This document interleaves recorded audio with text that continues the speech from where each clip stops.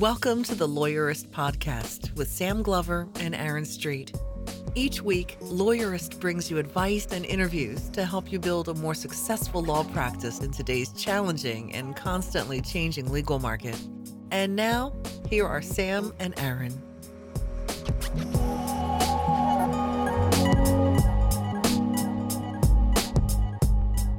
Hi, I'm Sam Glover.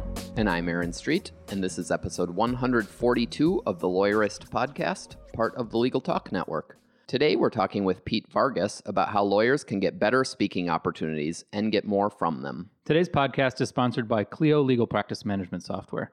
Clio makes running your law firm easier. Try it for free today at Clio.com. Today's podcast is also sponsored by Ruby Receptionists, and it's smart, charming receptionists who are perfect for small firms. Visit callruby.com/lawyerist and get a risk-free trial with Ruby. So, Sam, I'm really excited for your conversation with Pete about speaking opportunities and how lawyers can do a better job of integrating public speaking as part of kind of their reputation building and marketing activities, especially in a context where almost all lawyers think that almost all public speaking is teaching CLE to other lawyers. And I think there's just like so much more opportunity out there to rethink how speaking to audiences of people can be a persuasive activity. I had to sort of explain what CLE is to Pete, and he was incredulous that that's where lawyers focus their time. Yeah.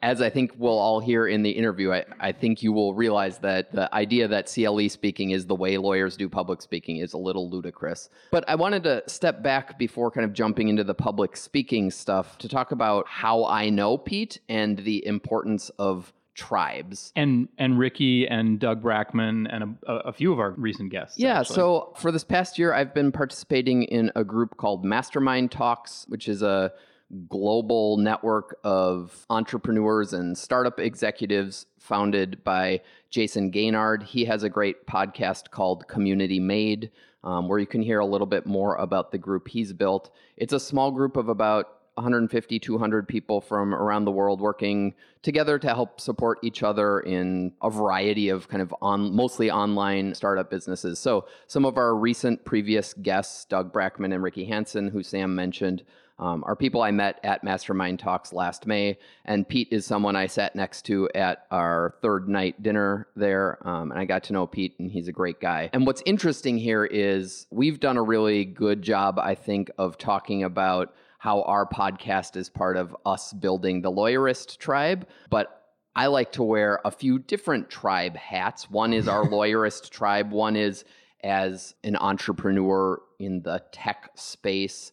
It's really important for me to also have my tribe of people who work on those similar projects and have those same struggles. And so I thought it'd be interesting to chat for a minute about the importance of finding your group of like-minded people who can support you in exploring the future of whatever your business is. Yeah, as we've been building TBD Law, that's one of our ideas, although I hate the term like-minded. I prefer similarly different-minded. Yes. is what we came up with to convey that idea. I mean, I know what people mean by it, and I agree. It's finding people who get your same picture of the world is really valuable and liberating, and finding people who support you or who are at least willing to hold you accountable for your goals and things like that is really important. And TBD Law was our first step towards that, but we want to make that sort of an experience, open it up to the broader community of small firm lawyers. And so starting today, you can go to lawyerist.com/insider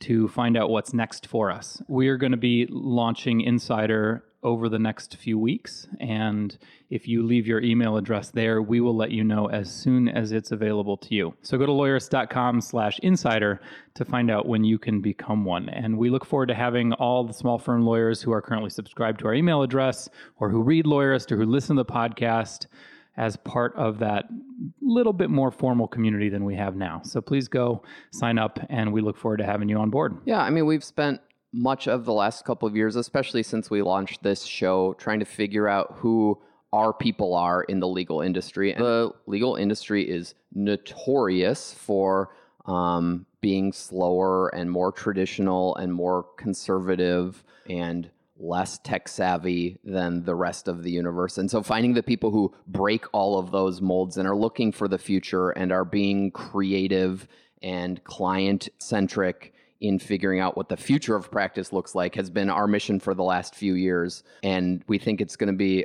a lot more fun to do that work with more of you. And so rather than limiting our community or our tribe to just a couple hundred people who have been to TBD, we want to make sure that you all have the opportunity to find that tribe to work on this project together. Cool. So go to lawyerist.com/insider and let us know that you want to hear more. And with that, here's a quick conversation with one of our sponsors and then my interview with Pete. Hi, my name is Brian Knutson, and I am a vice president at Thomson Reuters, and I work with small law firms, making sure that we are delivering the proper information and software resources for them to be successful. And this is David Curl. I'm Director of Market Intelligence for the Thomson Reuters legal business. And David, you and I only ever see each other at conferences, even though we are currently 20 minutes away from each other in our own offices, which I think is highly amusing. Exactly. I have no idea what your office looks like. So guys, your business at Thomson in large part revolves around serving the needs of small firms. So Brian, when you think about security of small firms and client data, what are the key things that you think those firms ought to be thinking about? Well, I think it goes without saying that security is paramount, and perhaps more so than ever. You just have to pick up the newspaper each day and see some other type of security issue. And small and medium-sized businesses are really top targets for cyber criminals. And talking with industry experts as well as our customers themselves, this is something they continue to struggle with, how to defend and how to react to it. And, I think the cloud is a area that can help address those security issues and protect against some common threats, particularly ransomware attacks, where firms can actually have their data locked up by certain attacks, and cloud providers can provide an antivirus defense and redundancy there to defend against that activity. Yeah, it basically takes the burden off of the small firms to provide those services. David, I'm curious, I just mentioned that you and I see each other at conferences exclusively, and you go to more than I do. And so I'm curious, what's the buzz in the audience or in the vendor spaces about what is coming up around data security and how small firms are addressing it? I think clearly you see that more and more small firms are comfortable moving to the cloud. More and more, if you think about outside of the legal context, all kinds of businesses, all kinds of industries of all sizes are comfortable with the cloud now, more so in the years past. It's almost kind of a given. I think the discussion is maybe moving a little bit from just the pure security issues and thinking of cloud as a place to store data to maybe the other advantages of the cloud, such as you can build a secure client portal, so you can secure not just the fixed data, but some of the communications between a practitioner and their clients. You think of a case again in the news where Jared Kushner, Trump's son-in-law, his attorney gave out some secure information from an imposter who came in through email. It's not just about the day-to-day data, but also about the communications with clients that need to be secure. Yeah, it's interesting. Email is inherently insecure in some ways, even though it's becoming more secure. Mm-hmm. But anybody can find your email address, email you, and weird stuff like that can happen that isn't the kind of security hacker threat that people are always thinking about. So good point. And secure portals are a great way around that. Brian, when you think about obstacles, are we done with this conversation about should people switch to the cloud, or are there obstacles remaining, and what do you see about that? Yeah, what we hear from our customers is why someone has not moved to the cloud yet are some of the things you may expect, which is a perceived cost factor, why they're not switching. It's always easy to stay with your status quo. Mm-hmm. I think we hear that whether it's switching to a new technology or changing a business practice, the momentum of the status quo is hard to overcome. And then lastly, particularly around cloud or other technology purchases, taking the time to learn and educate themselves about what is the best solution. And I think that's why, as we look at cloud providers, we really recommend that you ask potential cloud providers some common questions about certifications that they have, the level of redundancy they have in their data centers, and how often their data is backed up. And we really look to a couple certification factors that we think is indicative of a good, stable cloud provider, one of which is ISO 27001, and the second one is SOC 2 Type 2 certifications. Now, I'm not a technologist, but I would certainly look to those certifications as very important in a cloud provider. One which our own Firm Central product actually has is certified under. And David, I know the perceived cost is something that is just not. It's backwards, right? The cloud is often cheaper, and the other cost, the cost of switching, the fact that it's easier. Those are things that cloud providers can alleviate, can't they? Yeah, for sure. There's, the nice thing about the cloud is that it sort of levels the playing field. A very small firm can have some of the same resources that a large firm maybe that runs installed software can have, and it's not just the cost of the subscription; it's kind of the total cost of ownership you have to think about when looking at a cloud solution, and they often come out as very economical and convenient, right? Yeah, exactly. You don't have to have the servers laying around. You don't have to hire a guy to come in and fix them all the time. Most of the nuts and bolts of it are off-site, so it really makes things easier to work with. I think we just hear that over and over from our customers that they rarely regret the move to the cloud because they have removed essentially that overhead and that management burden and shifted that to somewhere else. David, are there any other things that firms should be considering around moving to the cloud or when or after they move to the cloud? Well, I can think of two things that are worth thinking about. One is that, I think more and more lawyers, as we've said here, are comfortable with the cloud. More and more clients may be getting smarter about this stuff, or because they're reading the newspapers, they're starting to ask questions about your security. So I think one thing is it's important to be able to answer the questions about security that Brian alluded to. What are the certifications? What are the backup procedures to make clients comfortable with where their data is if they have questions? So you're up on my soapbox here with me that lawyers should be talking about security more with clients. Yeah, it's almost Awesome. a competitive advantage to be able to answer those questions. Yeah. Anything else, Brian? Aside from all the security aspects of the cloud, I think one of the biggest benefits of cloud access is just the weather events that have been in the news recently. So we've seen law firms in Houston, Louisiana, Florida, and Puerto Rico all be significantly impacted by hurricanes. And it's so important for firms to have a disaster recovery plan in place to do that, which covers both their people, their facilities, and their data. And I think first and foremost, people have to understand if my area is impacted, what am I going to do to make sure my employees are safe? Because they're really the straw that stirs the drink, so to speak. And secondly, how is my infrastructure going to survive, both my facility itself as well as my technology infrastructure? And if you're having servers in a spot that is vulnerable, that puts the entire firm operation in a vulnerable position. Cloud solves that. You get anytime, anywhere access. You get a lot of redundancy in your data. So in the event that you are evacuated or your facility is impacted by a weather event, you can continue to operate your practice seamlessly for your clients. Very cool. Thanks, David and Brian, and thanks to Thomson for sponsoring today's podcast. As part of that, Thomson is making one of its more popular cybersecurity papers available to listeners. It's a cloud security checklist with 5 things law firms need from a cloud services provider. They're also going to be doing a cybersecurity webinar in a couple of weeks.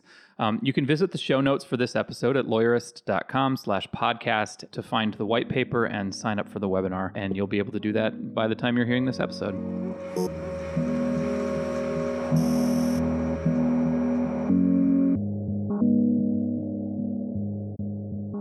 Hey, my name is Pete Vargas, and I am the founder of Advance Your Reach, and we've been helping entrepreneurs and organizations really get their message out on stages for the last 14 years. Been responsible for over 25,000 stages across the world, and we really believe that stages are one of the most powerful ways to grow your business. And so, that's the name of our company and our organization, and a little bit about kind of what we do. When you say spreading the word, getting the word out through stages, you mean public speaking?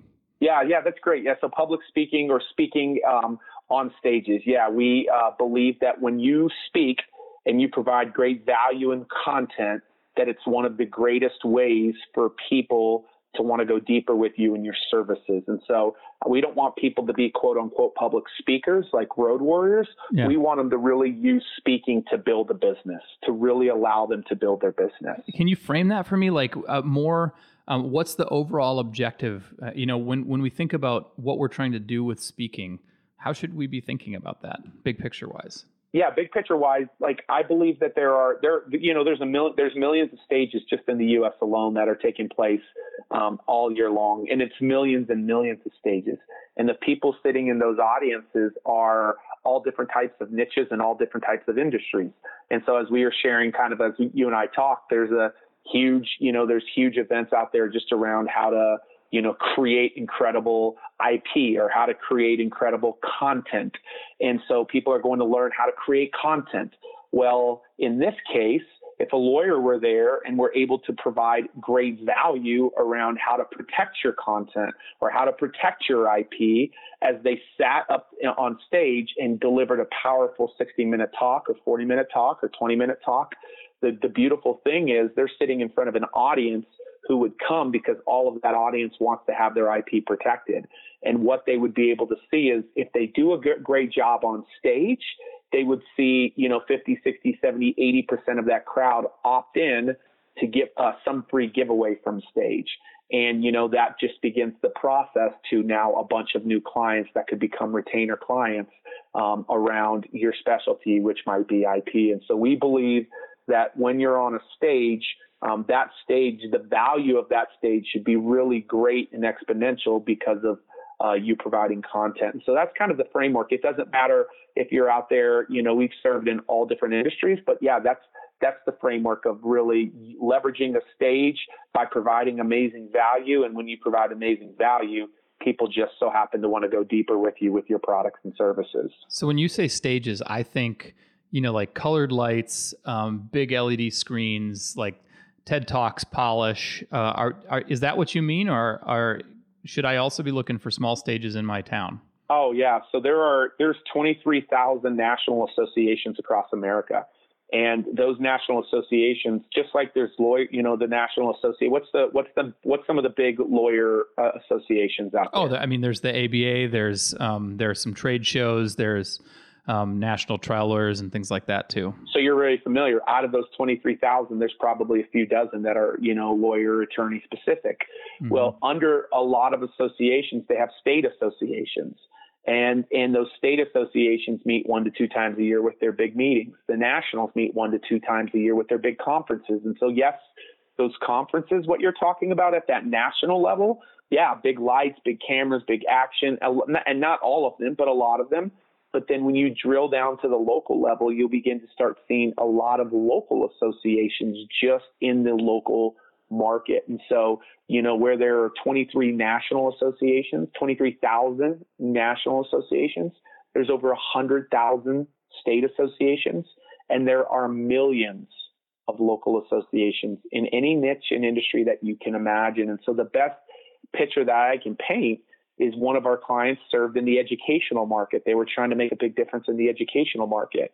And so we said if we could hone in on one association, we would be able to do that. So they focused on the association with school district superintendents. And so the National Association of Superintendents is called AASA.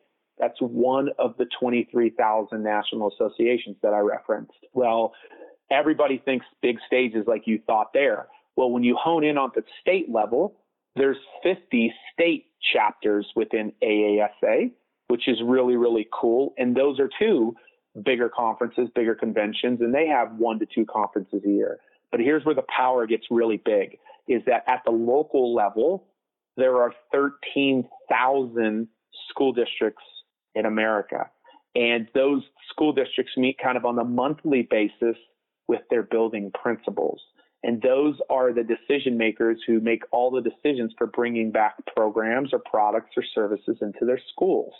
And so everybody thinks national or state, and they don't think about the local. Well, the local is where there is a huge amount of opportunity. And I'm just using one association as an example. And so that's the association world. And that's a big world. That's like the big world. But you also have the public seminar world as well, which also is really big as well, which it has to do with people hosting their own events and not based on a membership. Am I right to think that it's more about being like having a targeted audience than a huge audience? Yes, for some people, for most people it is. Like I believe you're one major association or one niche or industry away from really having all of the quote unquote leads that could potentially do business with you, and invest in your retainers, your services, whatever it is that you provide. It's definitely really figuring out where the people who need, like the people who buy your products and services, where do they sit? Like, where are they at? What are they attending? And forget what they're attending. Who are they? Mm-hmm. And if it's CEOs, or if it's, even plumbers, or if it's, whatever it is, all of them meet. Figure out where they gather. Yeah. Yeah. You figure out where they gather, and you go be a content provider to them. You're not a lawyer to them. You're a content provider to them. And yes, that's exactly what takes place. And that's what we've seen on a really big scale. We've been responsible for helping a lot of people, grow their messages over the last, 14 years, 15 years. You dropped a phrase that I'm not sure lots of lawyers are familiar with, but I think is really key, is when you get up on stage, you need to get people to opt into something, right? I think many people get up, they deliver a speech, they give a presentation, and then they go back to their office and hope the phone rings. And sometimes it will, for sure. But I think what you're suggesting by mentioning opt-ins is that you're missing an opportunity if you don't ask the audience to do something while you're there. So maybe you could explain what opt-ins are and how they should play into speaking engagements. Yeah, so an opt-in is, for example, I just gave you an IP illustration. Well, that was actually a lawyer that did that.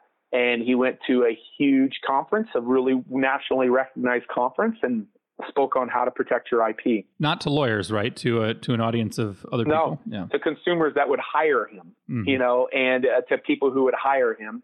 They didn't, they're not thinking they're going to hire him when he talks, but because he gave great content. And then in the middle of his content, as he was sharing like some of the keys to protecting your IP, he gave away a free gift that reinforced what he just taught. And as he gave away that free gift for what he reinforced that he just taught, it turned into a significant amount of people trading their names and numbers and emails in return for that free gift. And what was it? It had something to do with like just a checklist of like the things to really protect yourself. I don't remember the exact thing because I wasn't in there for the whole presentation, but it had to do with something around protecting yourself and, a checklist of things that you can do to protect your IP, or, it had something to do in that range. And as they gave him their information, he now can follow up with them. And just for the record, I was in there for a good portion of the deal. He followed up with me and I actually hired him. And that's why I know that this works. And that's the biggest thing that I can express to your audience. I hired him. I'm a consumer. This was not a lawyer to lawyer or, professional development type of conference. This was lawyer to consumer, the consumer who actually invests in your products and services. They're sitting out there in the market. They gather monthly or annually at events, millions of events. And if you can become a great content provider, you will and give away something that is of value to them while you're providing that content, you then can capture their names and you can have your teams begin to follow up with them and watch what begins to happen. So we engaged with him on a 30-day contract. And right now we're talking about a month in, month out retainer contract. And I didn't even think about that before we talked ahead of time. I didn't realize that how powerful he was with his value. I was one of many, many, many customers that he landed out of that key event. So I assume the idea from the opt-in is you try to give something that's going to benefit the people there and be an attractive thing that they're going to want, right? You're going to provide them something that's independently valuable, but it also allows you to collect their email address so that you can follow up with them, or maybe their phone number even, so you can follow up with them and try to move them through your own conversion funnel to, along the path from somebody you just met who maybe got some value from a presentation to a client. Yeah, that's exactly right. I mean, it's got to save them time or save them money, and they got to see that pain point. And so if it's like, man, I don't want to go figure out the checklist of how to make sure my IP is protected, and they're giving that away, that's saving me time. Or it's something that you might be selling on a website or something that you already sell that would save them money. So let's, we have a guy in the financial space that he does a cash recovery call. And instead of calling it a consulting call or a strategy call, because everybody knows that it's another word for sales call, he calls it a cash recovery call. And in the cash recovery call, there's a big bold promise that we're going to be able to find some money and help save you, some money in different areas of your life. And yes, so that to people is very appealing to say, ooh, I want to sign up for a cash recovery call.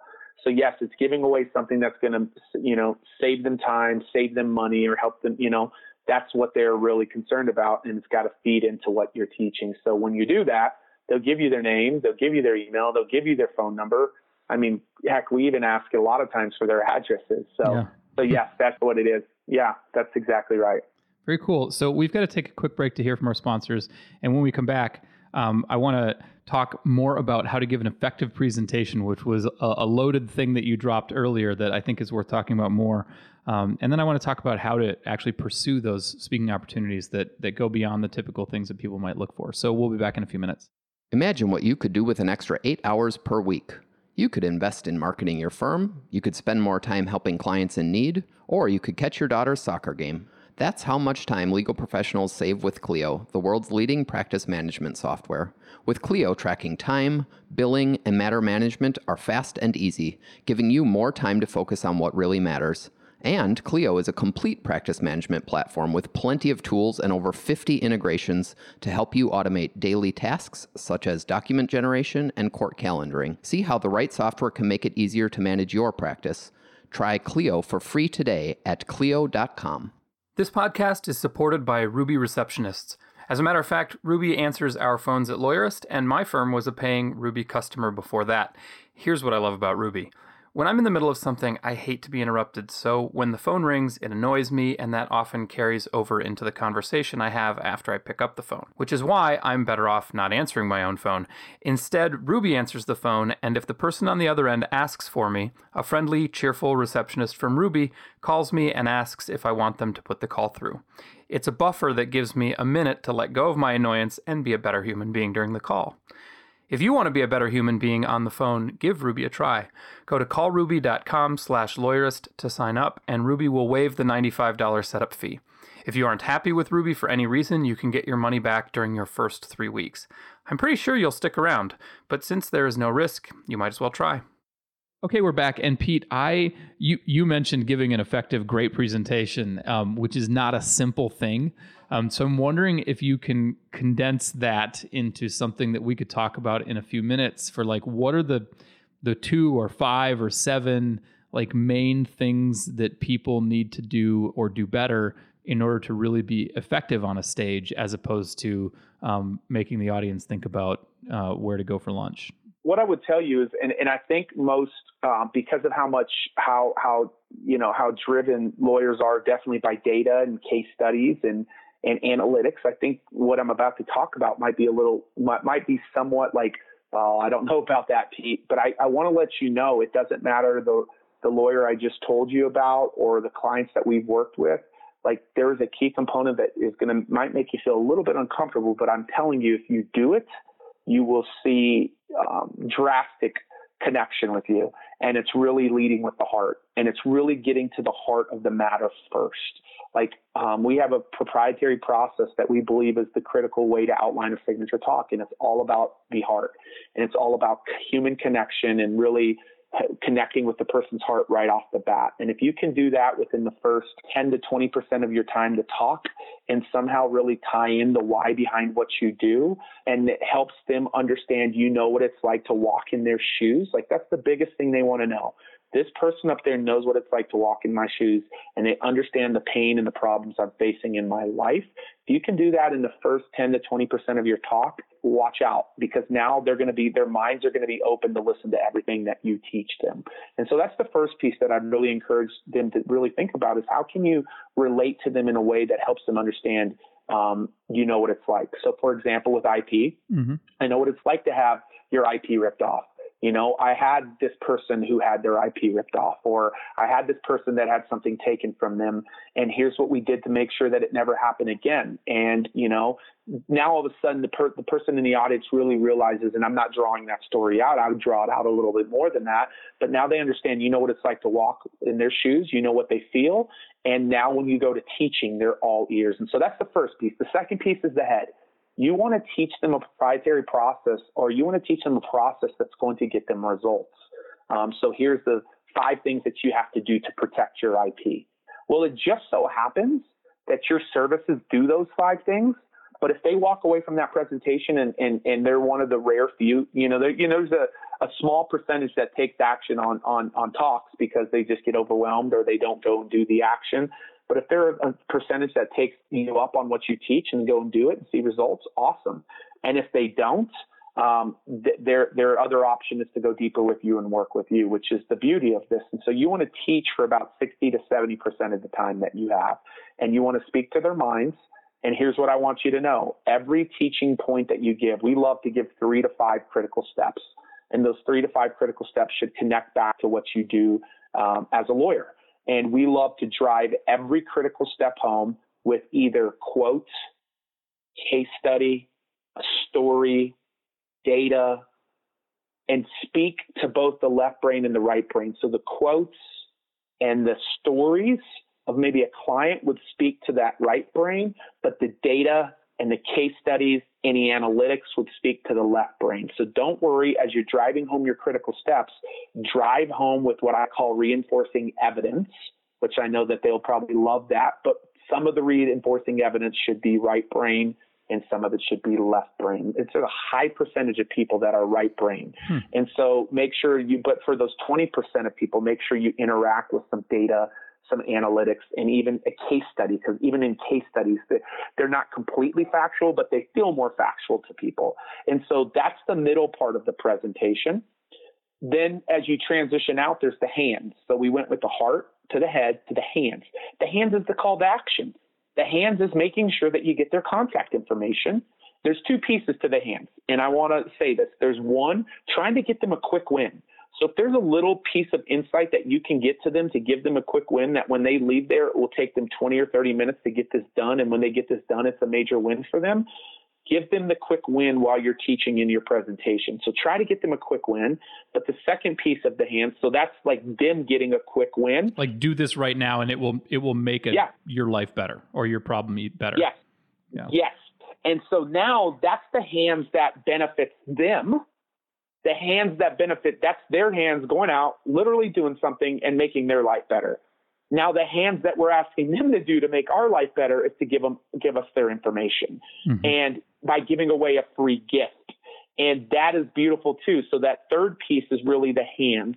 And those are the couple of things that you do in the hands. And then the fourth piece is the actual bringing it all back with the heart, like drive home and reinforce with some closing heart piece that reinforces everything that you need to do. Now, I know if you're speaking to your colleagues at another growth event, or what's the proper word, Sam, for that? CLE, continuing legal education. So I realize when you're speaking at a CLE event that maybe that's not the exact approach, but if you're speaking to consumers who would buy your products and services, I'd really encourage that. And I want to tell you what, I would encourage you to maybe lead a little bit with the heart on the front end of the CLE event and watch what begins to happen. You might not be able to do 10 to 20%, but maybe 5 to 6, maybe even 8% of the time. People used to tell me, don't do that with lawyers, don't do that with CEOs, don't do that with executives. And I want to tell you, some of those stages were the highest value stages that we were ever on with our clients, because of the fact that they were the ones that really structured that opening piece unlike anybody else doing it. And what do I mean by value stage? You should be able to connect all of those leads you generate and see the amount of business that generates for you in the next 6 to 12 months. That's what I mean by value. Well, stage. And I don't know if you hang out with many lawyers, but what do lawyers do? They get together and tell war stories. Yeah. So that's a way of showing that you understand. And I think you're right when you talk about connecting the heart. That's what it is. And you still want to leave it with a connection to those lawyers, or because that's your referral sources potentially. And if you can figure out a way to speak to them and solve their pain point by taking legal issues that they can't handle or something, it feels like you can still fit this into an audience of peers as opposed to an audience of potential clients. Oh, absolutely. I think there's even in those CLE events, Sam, there's great opportunity there that they might be leaving on the table right now too. I really think there is. And I think that if you can begin to incorporate a little bit more story into in the back end of your talk, and I'm not telling you to go all in like our methodology says, but go in just a little bit. I think you're going to begin to see a higher conversion of them, giving you referrals and all that. I don't want to pretend like I understand the CLE completely, but I do know in every industry there's what they call PDU or some type of professional development, and that's what's happening there.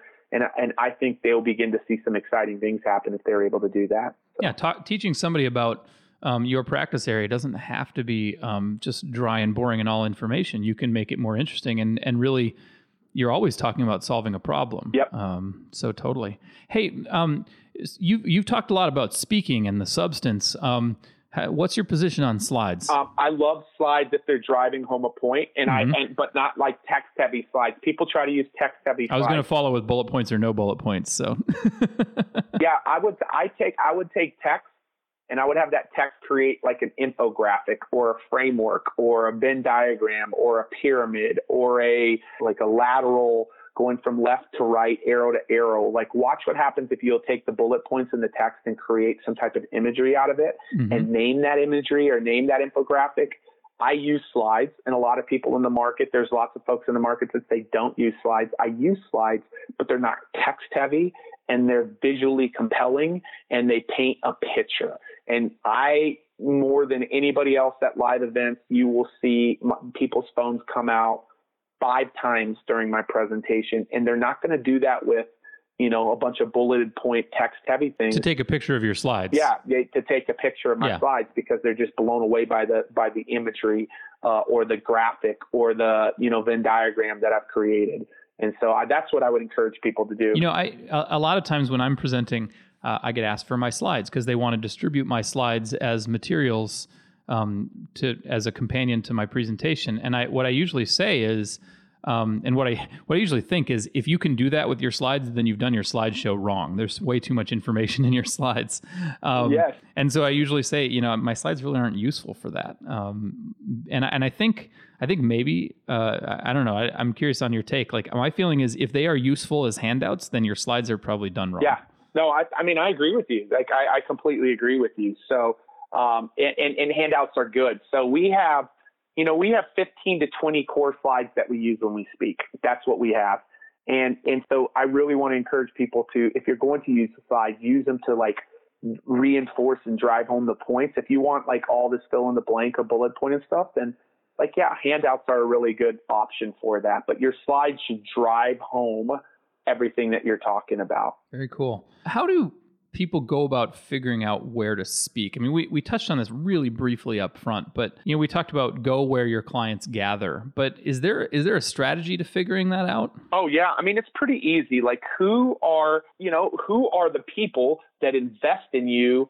I mean, specifically, people want to say general, but who are the people that invest in you on a retainer basis? Who are your top 10 biggest clients? Like, go write down your clients and then put specifically the industries they're in. Like, what industries are they in or who are they? So, I mean, that's how you start. And then once you've got that, you then begin to go research where they're at. And then once you have that, you better make sure that you have a value proposition. You're not going in there as, Sam and Pete law practice. You're going in there as how to protect your IP. You're going in there as a value provider, not a law practice. That's what's different. Like, it's cool if you go do that peer to peer, but you have to become a value, like a provider. So if you give me an example, maybe give me an example of a lawyer that comes to mind, who would their specific clientele be in like a specific industry? I mean, let me give you a couple examples and you can pick and choose one. Let's say, let's go with a divorce lawyer, an auto accident lawyer, and maybe a trademark lawyer. And the trademark lawyer is probably the easiest one, but because an auto accident lawyer, or a personal injury lawyer, or a family lawyer who does divorces, in some ways their clientele is potentially everyone. It is potentially everyone. Yeah, definitely. Definitely. So and then is there, I just came across somebody, is there like people big in the oil and gas? Like, is there folks like that? There's people who are around real estate. So I think a divorce and an auto lawyer are, auto accident lawyer, divorce lawyer, you're right. There are a lot of people, but someone like a trademark, you're going to go anywhere where there's content or anybody that has like some type of unique, something that they're trying to trademark. Those are huge. Those are big crowds. They're entrepreneurial places. They're, stuff like that. I'm going to use one. Let's use the trademark. Actually, I'm going to use oil and gas. Yeah. So I'm actually online right now. So like oil and gas associations. And, I think about the U.S. Oil and Gas Association, and you go to usoga.org. And then under there, you're going to find like the Colorado, the Texas, and then let's just pretend under Texas, you're going to find a bunch of chapters within that. These are people who are, in the gas industry. They're the consumer. They're the person that's going to hire you. And so they get together sometimes on a monthly basis, a quarterly basis, or an annually basis. I don't want to pretend like I know what a lawyer would do for them, but they do something to keep them safe and keep them protected. Yeah. So you'd basically go find their events about us. I'm going to go here and I'm going to go see whenever they have an event coming up. And you're basically going to go create content around the problem that you solve for them. And you're going to create a talk that's so appealing where they would have you come in and share it with their membership base. And when you share it with their membership base, it should connect in a way to say, wow, what that guy or gal just talked about, I need to hire them. It sounds like you're suggesting that, people should go and look it out and then kind of pitch them on a presentation you want to give, not just, hey, I'd like to come talk to your group. Here's the value I want to provide to your members. Yeah. So like right here, I'm at the Colorado Association of Gas and Oil Association. And right here on the main page, anybody wants to go look at this later, you can go to www.coga.org.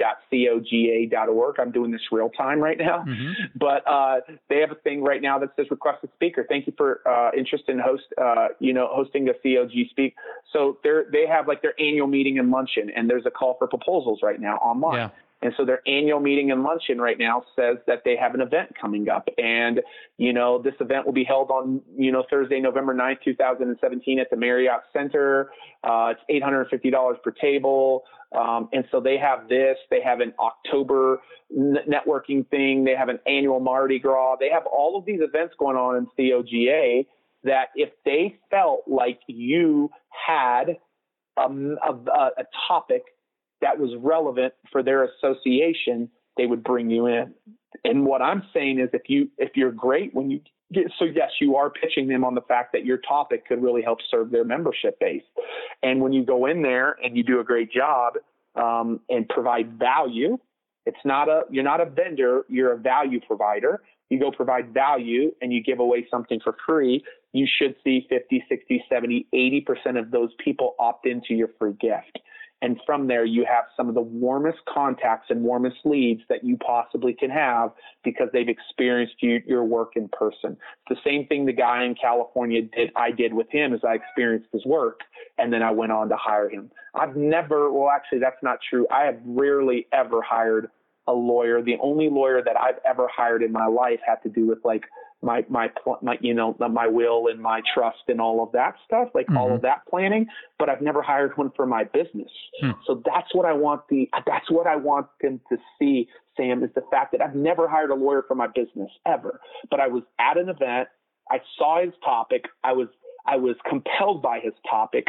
And I said, I'm going to sit in his talk for a little bit, but I'm going to take him offline one-on-one. And as I sat with him one-on-one, the conversation was easy because of the credibility that he had as a content provider right there. That's the opportunity that lawyers have here. You've touched on one of my sort of soapboxes, which is many lawyers approach marketing from the perspective of they're trying to win the client at the point which the client is searching for a lawyer. But you've just illustrated beautifully the point that lots of times clients aren't searching for a lawyer even when they need one, or even they don't even know they're ready to hire one yet because it hasn't come into their head yet. You hired a lawyer when you weren't really looking for one. And I think that is a great illustration of my point, which is get out in front of people before they're actually shopping for a lawyer. Yeah, you can be the one that helps them recognize the problem that they have. Mm-hmm. That's what I would have never known I had a problem had he not provided value. And by the way, he didn't just provide value. He did provide the problem. Yeah. He provided the problem because he wanted me to understand what the problem was and then shown the solution and how I can solve it.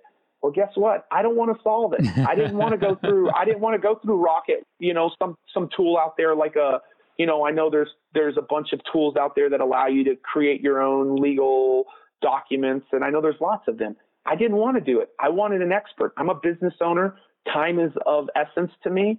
And, the people that hire you, listeners, time is of essence to them. They just don't recognize a lot of times that they have the problem. And that day I saw the problem, I saw the solution, and I hired him. So Pete, if people are listening and they're interested and their heads are spinning a little bit about changing the way they give presentations, finding new places to present, all that kind of stuff, I assume you can help with that. How can people get in touch with you to find out more? There's two things that I think will serve them. Number one, understanding the types of stages that they can be on that would be great marketing stages, because I don't want this to sound overwhelming, but there's 70 different types of stages that they can be on, and many of those in their local market, many of those online.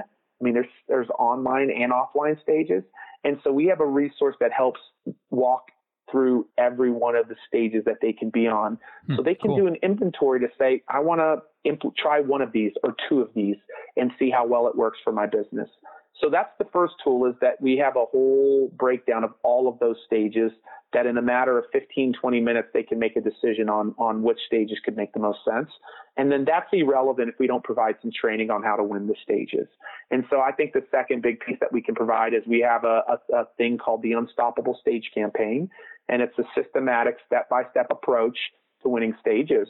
And so once they've determined the stage that they want to be on, this training would then come alongside and support them and give them kind of a step-by-step on how them or their team could really begin to win those stages. So I think those two resources would help. And our team has that, we'll get that up and ready for your community here, Sam. Great. We'll throw that link in our show notes too.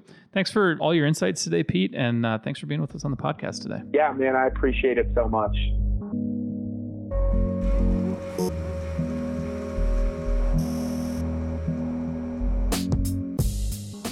Make sure to catch next week's episode of the Lawyerist Podcast by subscribing to the show in your favorite podcast app.